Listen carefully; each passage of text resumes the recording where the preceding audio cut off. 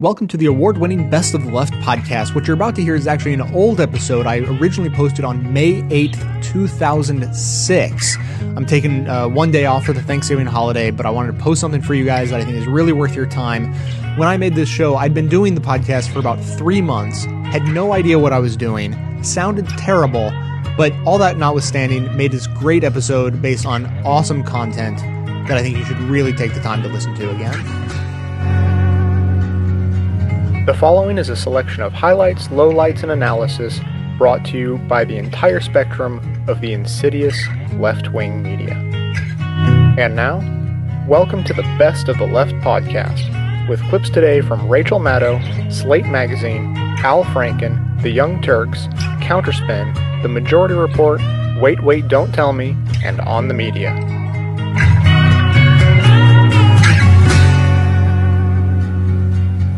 Every Monday, we are lucky enough to get an update from our friend David Bender on some of the best weekend political chatter out of Washington. All the good, juicy stuff we sometimes miss while we're enjoying our few days' rest from the busy work week. David Bender is host of Air America's Politically Direct, and he joins us this morning courtesy of the good folks at People for the American Way. David Bender, please tell me that you got to go to the White House Correspondents' Dinner this weekend. Did you go, Rachel? I had the stomach flu.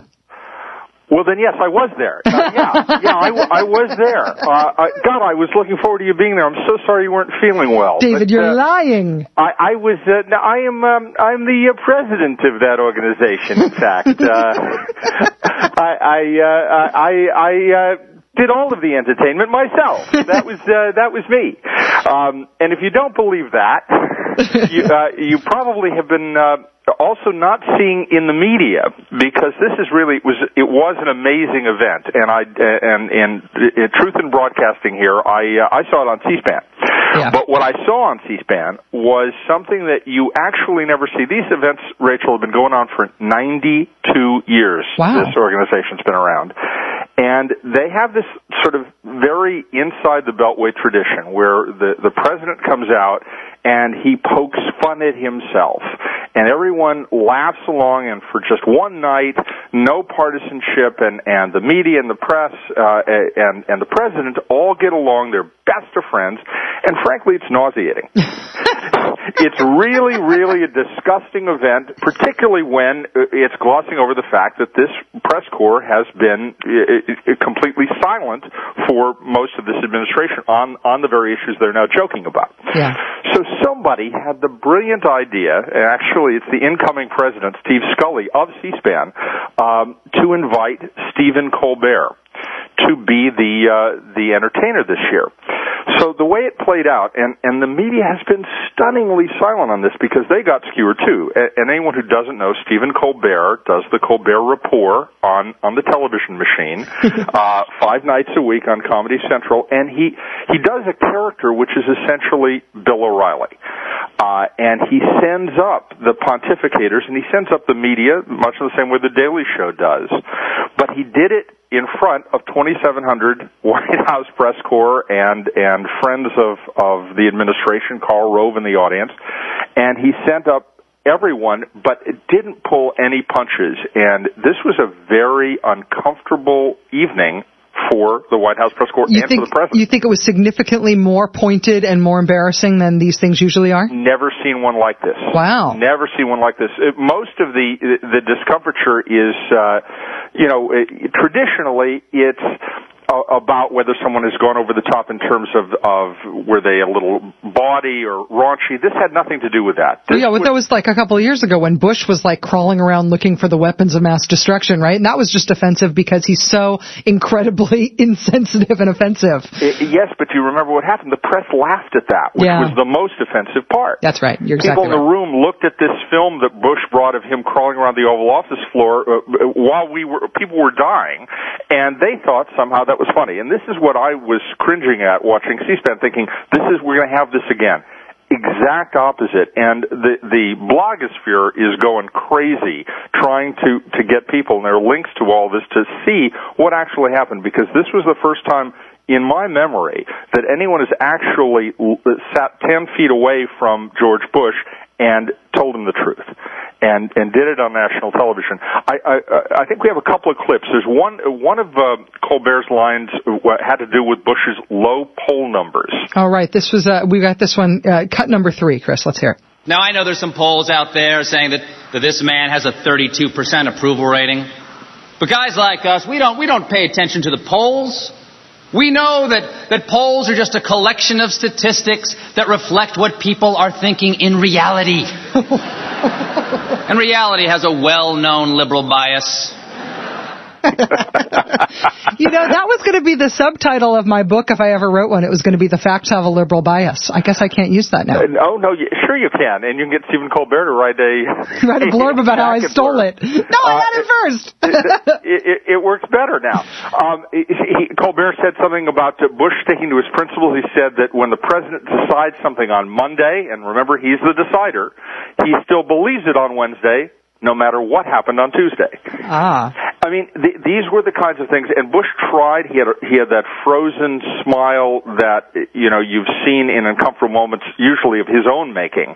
But this time, with Laura also there, this was not a happy moment. They rushed out of that room when it was over. They were not pleased. I heard the way I read it described in some of the mainstream newspaper reporting was that they gave kind of a grim nod to Stephen Colbert when it was over, that there was no like, oh, you really got me there, good buddy, kind of thing like they usually do. None of that. No, Colbert says that the president said good job and tapped him on the arm, but I think he was probing for weak spots. It was not a pleasant moment. There was another great line. Actually, my favorite line of the night was a clip about that we have about the White House shakeup. Oh yeah, here we go. Everybody asked for personnel changes, so the White House has personnel changes. And then you write, they're just rearranging the deck chairs on the Titanic. First of all, that is a terrible metaphor. This administration is not sinking. This administration is soaring. If anything, they are rearranging the deck chairs on the Hindenburg. Wow. That is really... I love a good metaphor joke. I mean, you don't get that often, and that's perfect. I mean, I have dragged that poor Titanic out of the water more times than I care to mention, and someone's finally got it right. It really is going down in flames. Stephen Colbert opened up his speech by saying, I feel like what an honor, White House Correspondents' Dinner, to sit here at the same table with my hero, George W. Bush. I feel like I'm dreaming. Somebody pinch me. You know what? I'm a pretty sound sleeper. That may not be enough. Somebody shoot me in the face. Is he really not here tonight? Oh, that's the one guy who maybe could have helped. It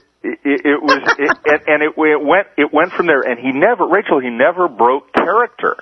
This is what was interesting, because usually they'll banter back and forth, and they'll, if there's an awkward moment, and you got to believe it was not. You could pan the room and see people looking, nudging each other, going, "Is he doing this? Is this really what's going on here?"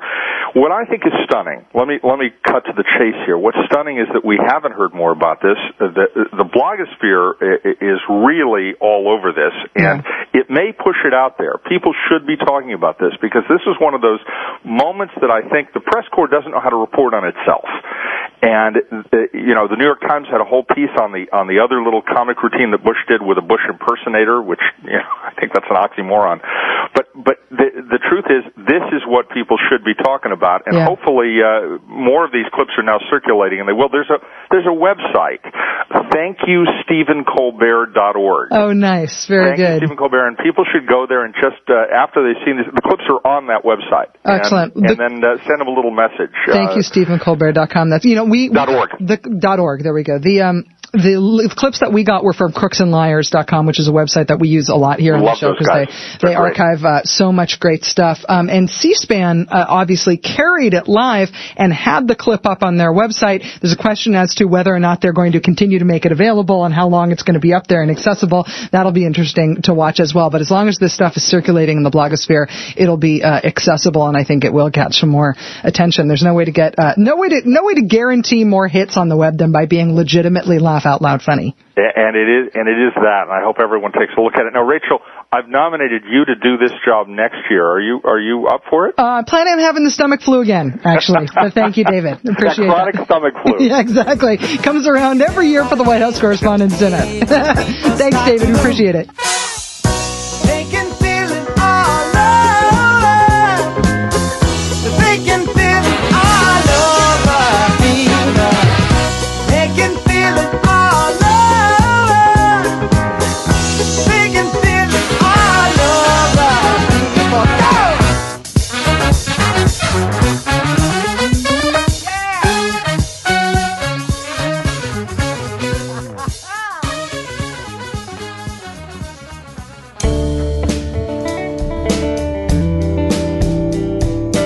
The Colbert Revolt. This is the daily podcast from Slate.com for Wednesday, May 3rd. I'm Andy Bowers. By now, you've probably heard about comedian Stephen Colbert's routine at the White House Correspondents' Dinner on Saturday. The conventional wisdom seems to be coalescing around the notion that Colbert went too far, throwing sharp, ironic barbs right at the unsmiling president seated a few feet away. Well, here's why Slate's TV critic thinks the conventional wisdom is wrong. The piece is called Dinner Theater, Why Stephen Colbert Didn't Bomb in D.C. It's written by Troy Patterson. So I'm sitting there watching the online video of Stephen Colbert's performance at Saturday night's White House Correspondents' Association dinner. Colbert looked excellent in his tux, and he was doing his usual shtick, playing a know-it-all, know-nothing of the Bill O'Reilly school with the usual aplomb. And just as Colbert is making his segue into a pre-taped skit documenting his audition for Tony Snow's new job, which he introduced this way. I was vying for the job myself. I think I would have made a fabulous press secretary. I have nothing but contempt for these people. There's an audience shot capturing the face of my ex-girlfriend. She's a D.C. lawyer who loves the silliness of Monty Python, who used to read The Nation in the bath, and who I think named her new dog after Howard Dean. In other words, she ought to have been cracking up at Colbert's absurdist satire and meaningful snark. Instead, as the comedian aimed vicious blows at the president, I mostly read nervous concern in her eyes. The air in that room must have had a weird and very rare charge. The night's best reaction shots confirmed this. Here's a jiggling Justice Scalia giggling like a schoolgirl. Here's a military man not quite disciplined enough to stifle his grin at a crack, decent but not first rate, on the Secretary of Defense. See who we got here tonight. We got General Mosley, Air Force Chief of Staff. We've got General Peter Pace, Chairman of the Joint Chiefs of Staff. They still support Rumsfeld. Right, you guys aren't retired yet, right? In the immediate wake of Colbert's most brutal line, I stand by this man because he stands for things. Not only for things, he stands on things.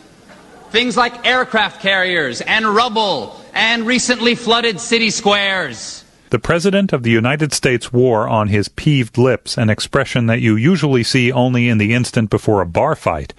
But half a minute later, when the topic turned to the first marriage, obviously loves his wife, calls her his better half, and polls show America agrees. The president had regained his composure and was the picture of jolliness. Not so the trio of Washington wives the camera next cut to. Their faces showed varying degrees of disgust, and it looked like all three of them were trying to hide under their shawls. Who did they think they were getting? Mark Russell? Actually, they may not have known who they were getting. The MC was clueless enough when introducing the headliner to pronounce the final T in the Colbert Report. Ladies and gentlemen, here with a special edition of the Colbert Report, Stephen Colbert. Square. You hire a good political satirist, you get good political satire, which is necessarily dangerous. So, when the Washington Post's reliable source column speaks of the quote-unquote consensus that the routine fell flat, and New York Daily News gossip and reliable source alumnus Lloyd Grove writes that Colbert bombed badly, they are offering meaningless reportage. Pop Dadaist that he is, Colbert wasn't bombing so much as freaking his audience out for his own enjoyment. Colbert deserves to be judged on his own terms. He shouldn't have stolen one good joke from his own show. That's because you looked it up in a book. Next time, look it up in your gut. And another from Jon Stewart's Oscar intro. McClellan, of course, eager to retire. Really felt like he needed to spend more time with Andrew Card's children. The audition tape segment was at least 90 seconds too long, although the Colbert Report with Helen Thomas was good enough that the two ought to be considering a sitcom. In general, though, he was brilliant, perfectly daffy and gutsy, as in the line that earned what seemed to be the crowd's biggest laugh. Colbert spoke of interviewing Jesse Jackson.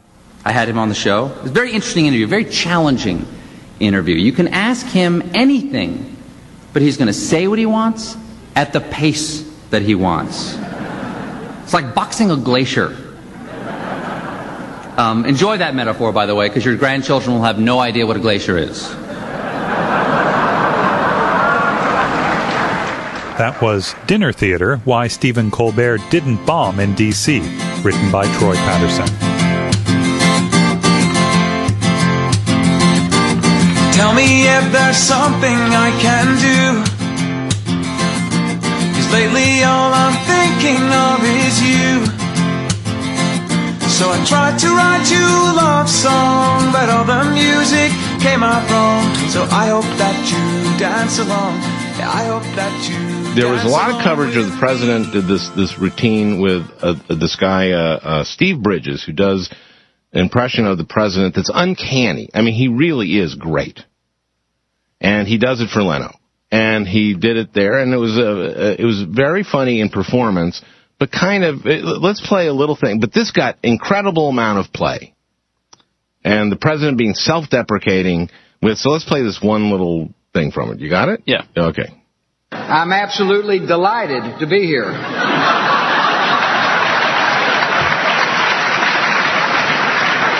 As is Laura. She's hot.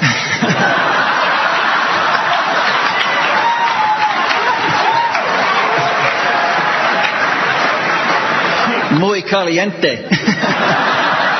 Okay, so big laughs. Two things on that. One, I read in the New York Times that was an ad lib, but the president at the rehearsal beforehand added that line. Muy caliente? Yeah. But the president did. The president did. Because it was the other guy's line, obviously.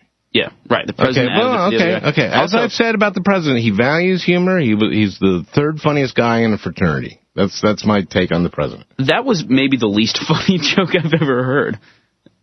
Well, here's the thing. It's just, she's hot. Okay, so basically what I'm saying is that room of 2,600 people, they just love cornball humor. Yeah. Okay, now, Stephen Colbert comes on, and he does one hilarious joke after another, but the tonnage of it, it was, now, this is where Billy and I kind of disagree. I thought it was balls out, scathing of the president in its cumulative, and that's why the room didn't like it. What say you, Billy?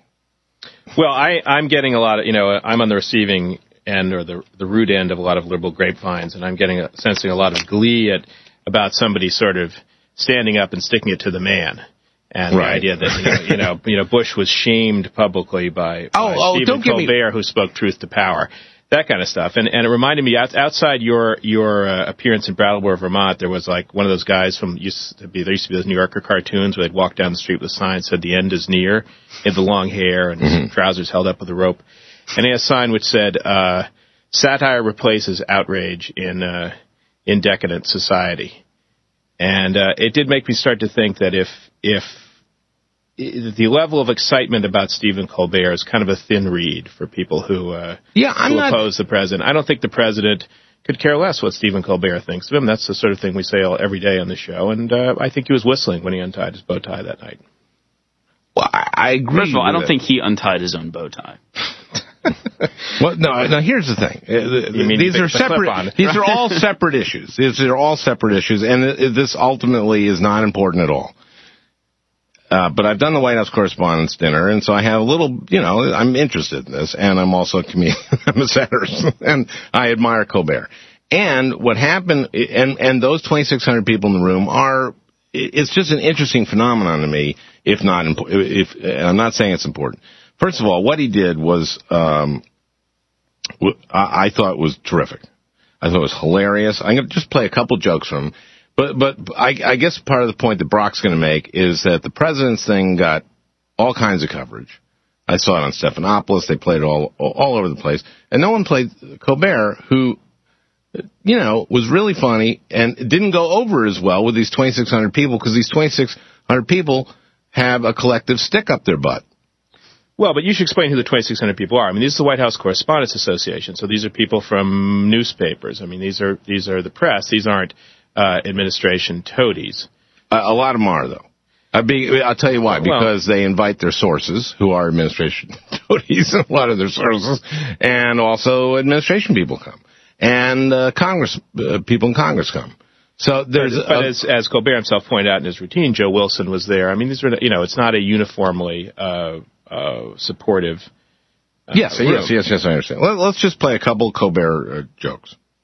Let's play government's least. I believe the government that governs best is the government that governs least, and by these standards, we have set up a fabulous government in Iraq.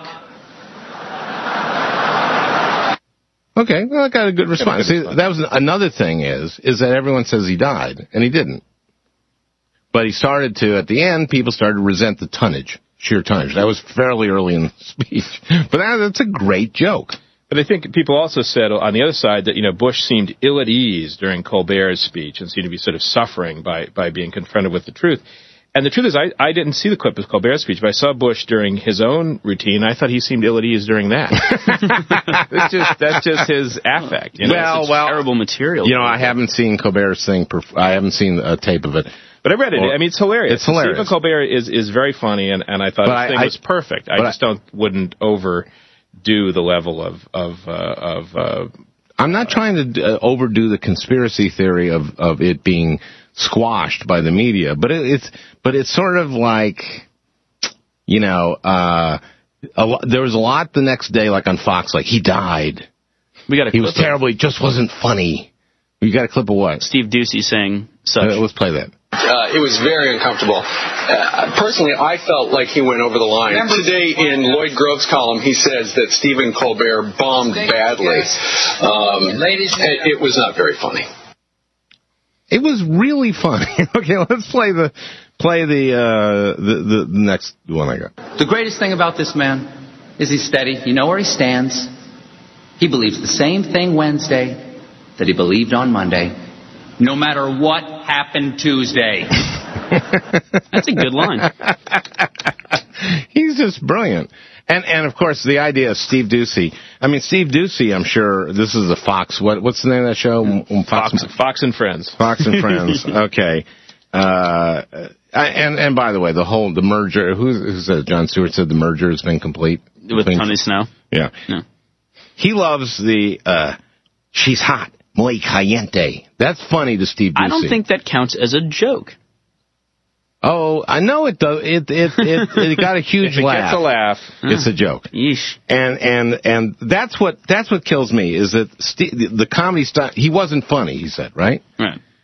The comedy styles of Steve Doocy, ladies and gentlemen. he had a show. He had a talk show. Steve Doocy, remember that? Yeah. When was that? Like about 15 years ago. It was like a midday talk show, just like Letterman had a midday talk show. If Steve Doocy were funny, he would be on a different show than Fox and Friends. Saying Stephen Colbert isn't it was hilarious. The joke about play the gut. It's a long thing, but I just want to play it. I think he's hilarious. My name is Stephen Colbert, and tonight it is my privilege to celebrate this president. Because we're not so different, he and I. We both get it. Guys like us, we're not some brainiacs on the nerd patrol. We're not members of the Factinista. We go straight from the gut. Right, sir? That's where the truth lies. Right down here in the gut. Do you know you have more nerve endings in your gut than you have in your head? You can look it up. Now I know some of you are going to say I did look it up, and that's not true. That's because you looked it up in a book. Next time, look it up in your gut. I did. My gut tells me that's how our nervous system works. I'm sorry, I've never... Doocy tops that all the time. Tune in Fox and Friends. Hilarious. Hilarious show.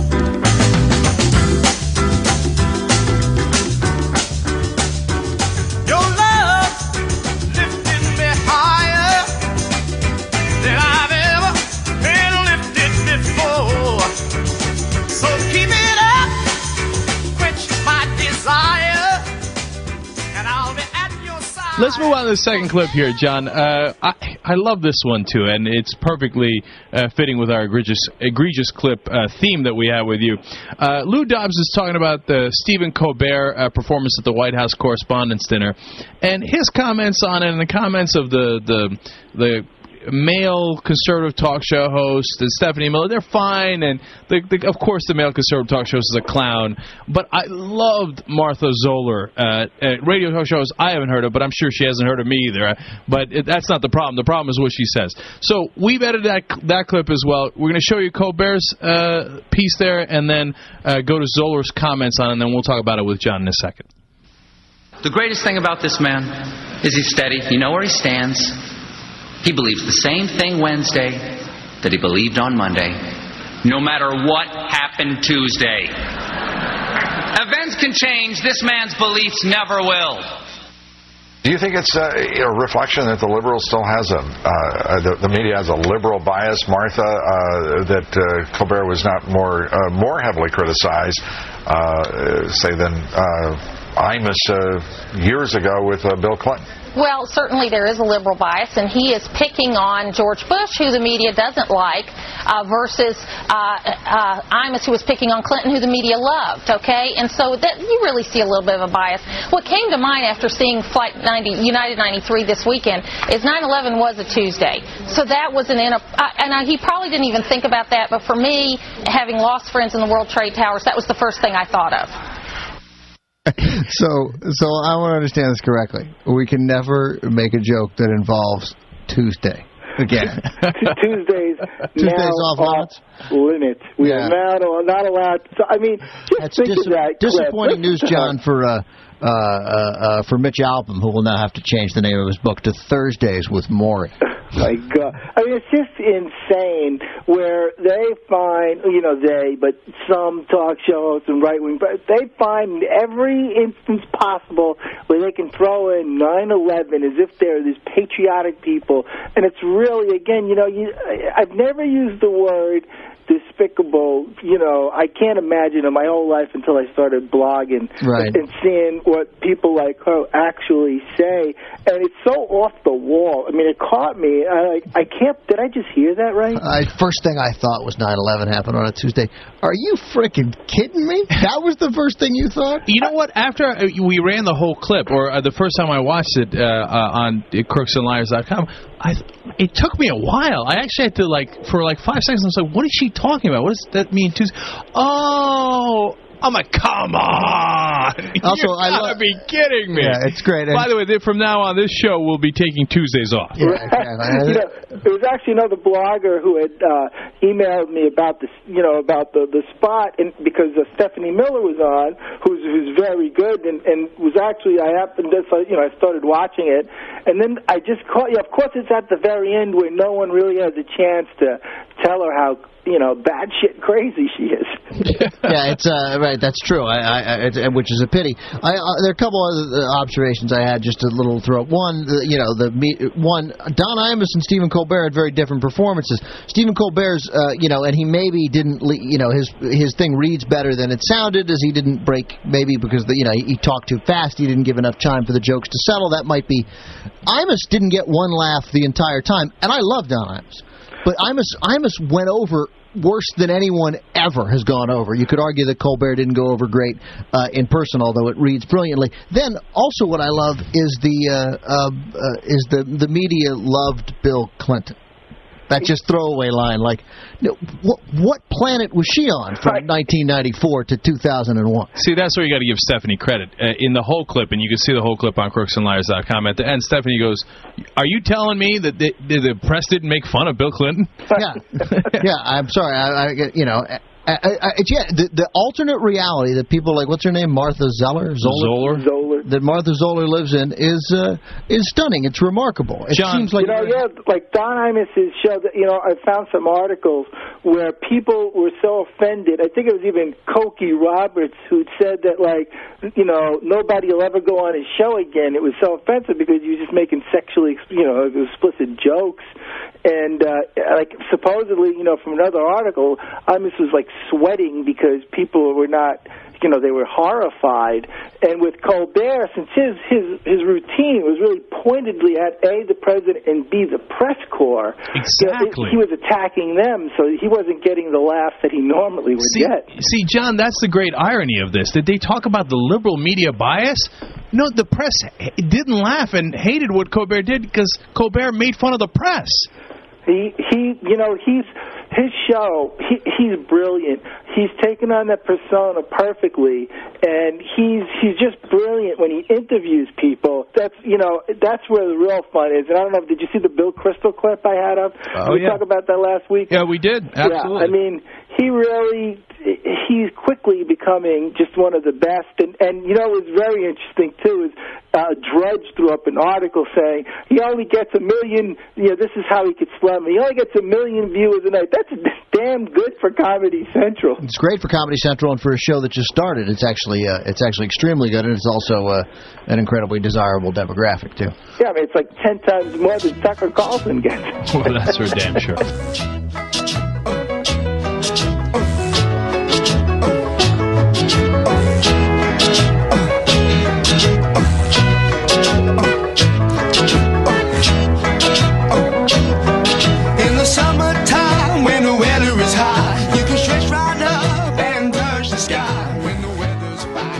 Finally, Stephen Colbert of Comedy Central's satiric Colbert Report certainly shook things up at the annual White House Correspondents' Dinner on April 29th. In his trademark right-wing Bill O'Reilly-like persona, Colbert skewered George Bush and the press, ironically congratulating journalists for covering for Bush on tax cuts, WMD, and global warming, and alternately chiding them for deviant reports about secret prisons and domestic spying. At one point, Colbert offered this advice to the Beltway journalist in attendance. Let's review the rules. Here's how it works. The president makes decisions. He's the decider. The press secretary announces those decisions, and you people of the press type those decisions down. Make, announce, type. Just put them through a spell check and go home. Get to know your family again. Make love to your wife. Write that novel you got kicking around in your head. The one about the intrepid Washington reporter with the courage to stand up to the administration? Fiction. The performance was initially ignored by journalists. A New York Times report on the event didn't even mention Colbert. But following wide exposure on C-SPAN and various websites, they began to take notice. The consensus was that Colbert was inappropriate. He was too tough on Bush, and he just wasn't funny. The Washington Post's Richard Cohen said Colbert was a failure as a comedian and rude. Others said he went too easy on journalists at the expense of the White House, but that was clearly untrue. More likely, what bothered journalists was Colbert's departure from the shared fantasy that prevails at these events, where everyone pretends the White House and the press are on different sides. It's understandable that Beltway journalists, stung by Colbert's barbs, would pan his performance. But why should anyone take them seriously when they pretend to deliver disinterested assessments of Colbert's comedic talents?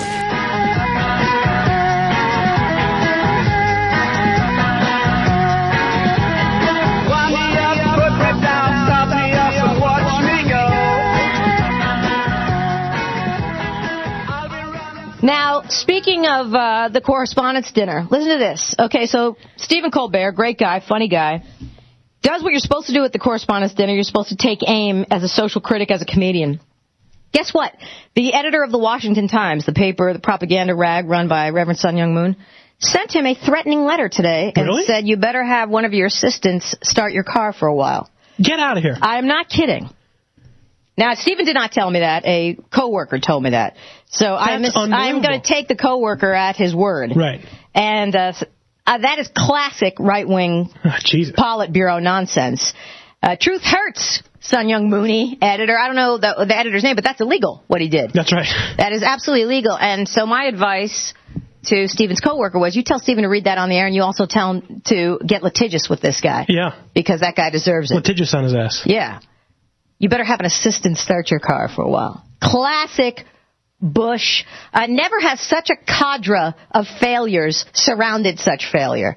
And it hurts them so much to hear the truth about this failure. You know what I mean? Because they've invested so much of their own failure in this failure. Like, if you ever saw the movie Shaun of the Dead, you know that movie, that British film Shaun of the Dead about the zombies? And there's the lead guy hangs out with his best friend who's like a bigger loser than he is, and then the other roommate says, the only reason you keep enabling him and keep him around is because he's a bigger failure than you and you can feel a little bit superior. Right. That is probably what a lot of the Bush fan club is all about, is, well, I'm not, this guy is really incompetent, but we're going to keep supporting him, in a very strange way. It's like standing next to someone who's uglier. But or it's just that they're so wrong about so much. And also Bush is such a movement figurehead for cruelty and small-mindedness and lack of imagination when it comes to a kind vision of the world. Does that make sense? So what they have is an unmitigated prick figurehead, right? Then they have a guy that's policies are cruel, but you can pretend it's politics. Right. And they are exclusionary, but you can pretend it's politics. And you can get all your nasty, misanthropic, H.L. Mencken-ish, without the wit, rocks off there.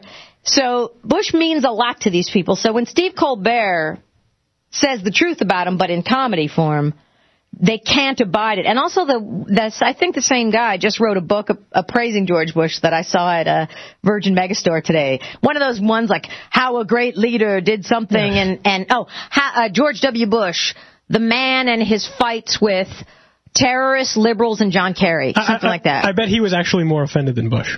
I mean, it's like one of those things. Right. It's like you insult the person, and like he's more. Right. I mean, it's more about him than it is about Bush. Well, it's to say, if you were to admit that Bush is the failure that he is, you must then look within. Right. Exactly. And these Washington Times guys would rather be shot in the knee with a salt bullet. Do you know what I mean? That's why if it's true that he wrote that threatening letter to Stephen. Right. Which I'm sure he did, because there's no reason for me not to believe that a Washington Times employee wouldn't do that. But if it is true that he did that, I really do hope someone gets litigious with that guy. To threaten Stephen Colbert after he does a comedy set, which is every year people do comedy at those things. Right. And say, you better have an intern start your car for a while. It wasn't even like he could have even been harsher. I mean, he wasn't even as harsh as he could have been. Oh, no, he treated him with kid gloves. Yeah. And also he was sandbag deliberate. This is my opinion again, just watching it. What the Bush administration did, knowing that Steve Colbert is very sharp and very bright, let's have a comedian on before him doing the impression of Bush and keep him on too long. Yeah. So that they take all the air out of the room. Right. So that they could undercut whatever would come next. Yeah, you can't follow the president doing something like that. Right. So they did that deliberately, even though the respectful thing to do, and actually the more traditional thing to do over the years, is that the president goes on last. Right. But they knew Stephen was going to be good.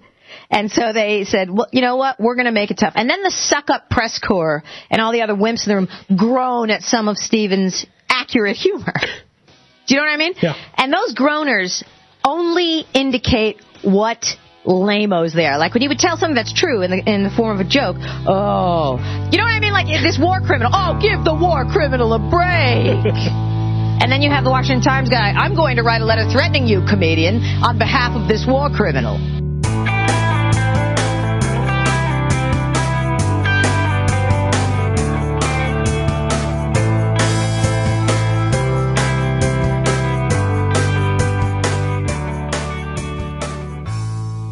Very good, Elizabeth. Now, for your next quote, it's actually a selection of quotes. They're all from a certain day 3 years ago. Here to start us off is Greta Van Susteren. One observer here tonight said it was like the Beatles climbed out of that plane, and that's very much what it looked like from here. Whoa, here's MSNBC's Chris Matthews. He won the war. He was an effective commander. Everybody recognizes that, I believe, except a few critics. Duck, everybody. Here comes G. Gordon Liddy. You know, he's in his flight suit.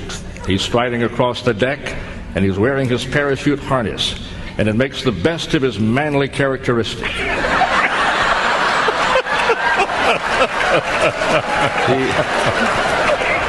He has just won every woman's vote in the United States of America. So those are just a few of the swooning reactions to a speech the president made on May 1st, 2003, a speech in which he declared what? He declared that we'd won, or that the fighting was over. The famous phrase, of course, is mission accomplished. Yeah. Yes. Every patriotic American, I'm sure, remembers where they were on the day we won the Iraq War. The president, of course... And with any luck, where their manly characteristic was. That's exactly. The president, of course, was on the aircraft carrier Abraham Lincoln in front of the banner which read, "Mission accomplished." That day has, to use a phrase, gone on to live in infamy. The latest offense of the president's premature celebration came from the First Lady, who said this week, and she did say this, that all the president meant was that the troops on that aircraft carrier had accomplished their mission.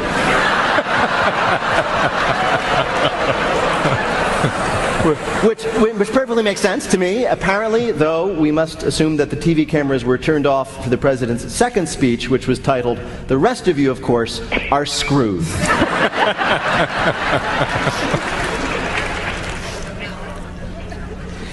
All right. Gordon Liddy's just nuts. He really is. I love him. He's just completely crackers. All right, Elizabeth, here's your last quote. Okay. The president makes decisions. The press secretary announces those decisions, and you people of the press type those decisions down. Now that was somebody who managed to annoy the president, the press secretary, and the people of the press at the White House Correspondents' Dinner last weekend. Who was it? Was that Stephen Colbert? It was Stephen Colbert.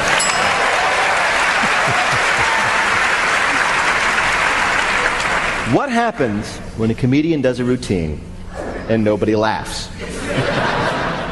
The conservatives and the press corps in attendance, for the most part, they say that Colbert wasn't that funny, he made obvious jokes, and was rude to the president.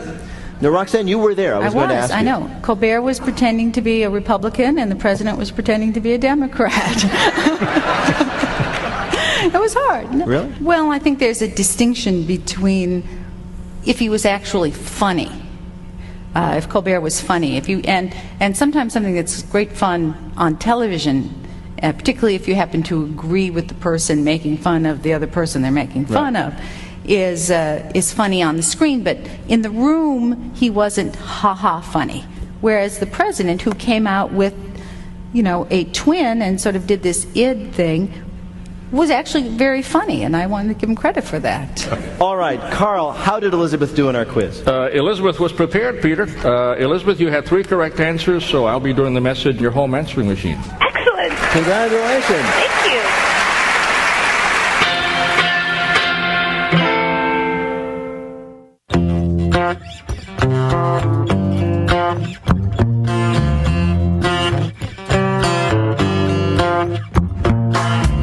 At last weekend's White House Correspondents' Dinner, the MC was Comedy Central's Stephen Colbert, a political satirist and a media satirist in one irony-dripping package. He should have been the ideal candidate for speaking truthiness to power-iness. But Colbert had a rough night.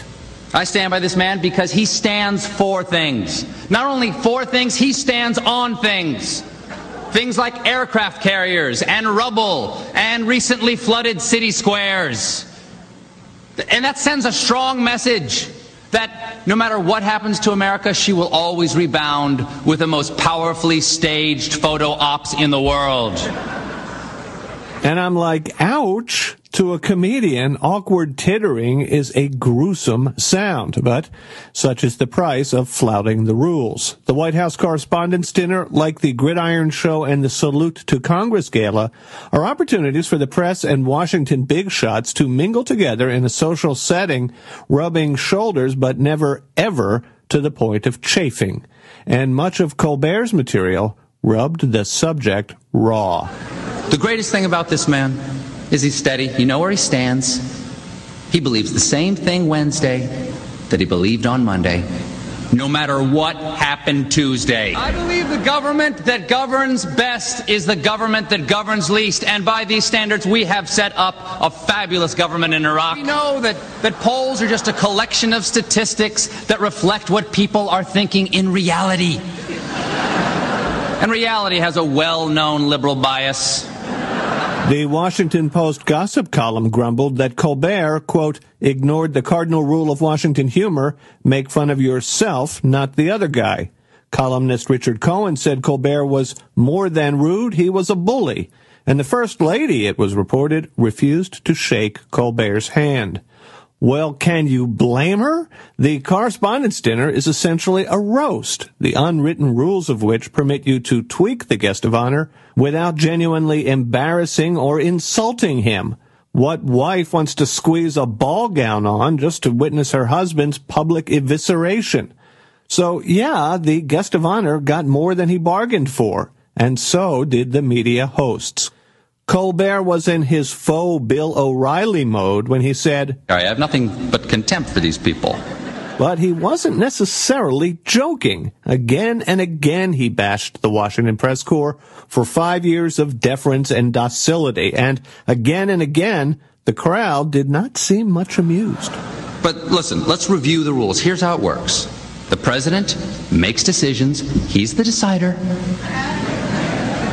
The press secretary announces those decisions, and you people of the press type those decisions down. Make, announce, type. Just put them through a spell check and go home. What is the sound of 2,700 people not applauding?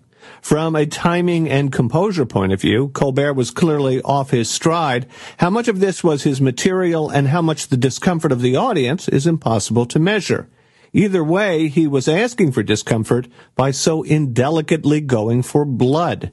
But the question shouldn't be, why was Stephen Colbert so rude? The question should be, why is the press gathering to toast a sitting politician in the first place, socializing with the government officials they're supposed to be covering? How can you sit there in your formal wear over boeuf and cabernet and maintain an arm's length distance from the person less than an arm's length away from you? The problem with the White House Correspondents' Dinner on Saturday was not the master of ceremonies, it was the ceremony itself. Democracy requires a vigilant press. It doesn't much need the Friars Club.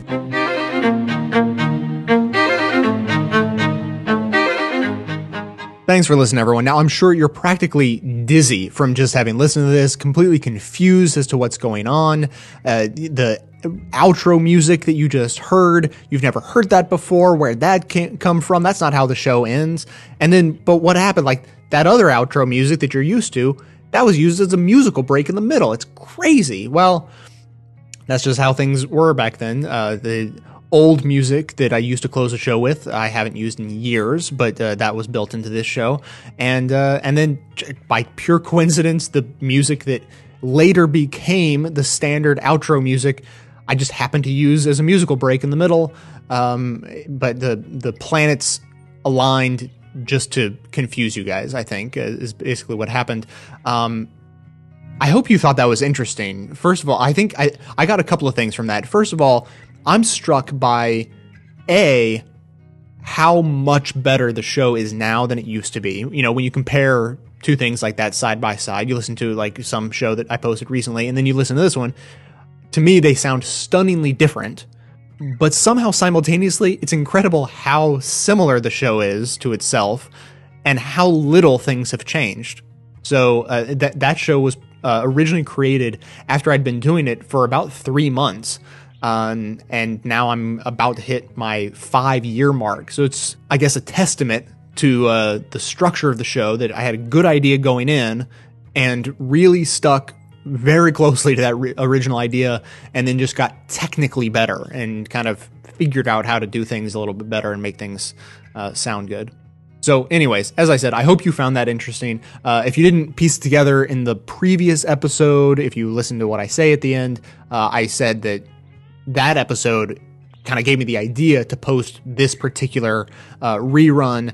Of course, the connection being Colbert going and speaking in front of Congress, being somewhat moderately similar to him giving this speech at the White House Correspondents' Dinner. And this dinner speech has become such a staple of liberal talk radio. It gets quoted all the time. Reality has a well-known liberal bias is something that is said consistently to this day. And so much time had gone by since I had played this original episode. I thought, it's the holiday. What the hell? Why not go ahead and throw this out there, let you guys hear people's original reactions to that. You got to hear Rachel Maddow just when she was back on the radio, Janine Garofalo when she had a radio show, Al Franken long before he was a senator. So I thought that was fun. And now the last thing I want to say about this on the topic itself, the full video, unedited video of Colbert's speech and a little skit he did, which wasn't very funny, honestly, but good effort. His entire White House Correspondents' Dinner speech is the bonus content available to iPhone app users and Android app users. Of course, we have a new Android app available. So anyone using those can go see the full video, right there on your device.